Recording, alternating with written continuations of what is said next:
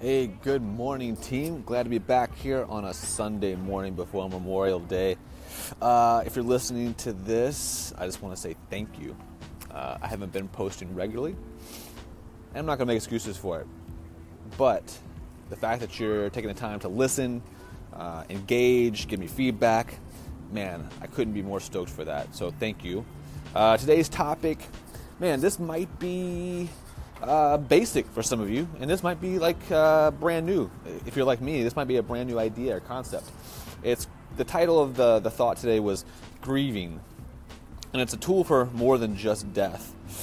So this is an idea that really had a lot of utility to me recently. I just learned it, still working on it, but I'm finding it useful. In a recent work session with my relationship coach, she opened my mind to a new idea. Instead of being frustrated, angered, or annoyed by a habit in your partner, despite your attempts to change it, you must come to the realization that partner will not or cannot change that aspect of themselves. And thus, you must grieve the loss of that desired change in order to move on and not drive a wedge further in your relationship. This could be obvious to you listening, but to me, it was an aha moment.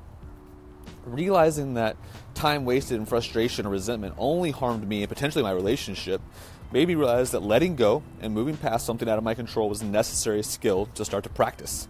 In fact, I soon realized this idea had utility beyond relationships. I'd been personally and emotionally involved in a project for nearly 7 months that I believed in deeply, but circumstances changed and it was no longer the same fit 7 months later and conflicted with my objectives. And I could have spent time and effort trying to fit a square peg into a round hole, trying to change an organization and project to fit my needs and objectives, but I realized that outcome was out of my control and would be a wasted effort.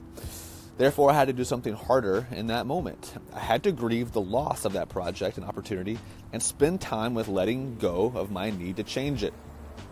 It's not instantaneous, it's not easy, it takes deep work, but in the long run, closing that chapter and saying goodbye makes me more receptive to the new opportunities. I've not mastered this skill by any means, but I see its utility. What resentment do you harbor? Is the owner of those feelings aware or able to change it? If not, I challenge you to grieve your loss and release yourself of the negativity it fosters. Good luck, gang. I can't wait to get back and drop some more of my thoughts with you.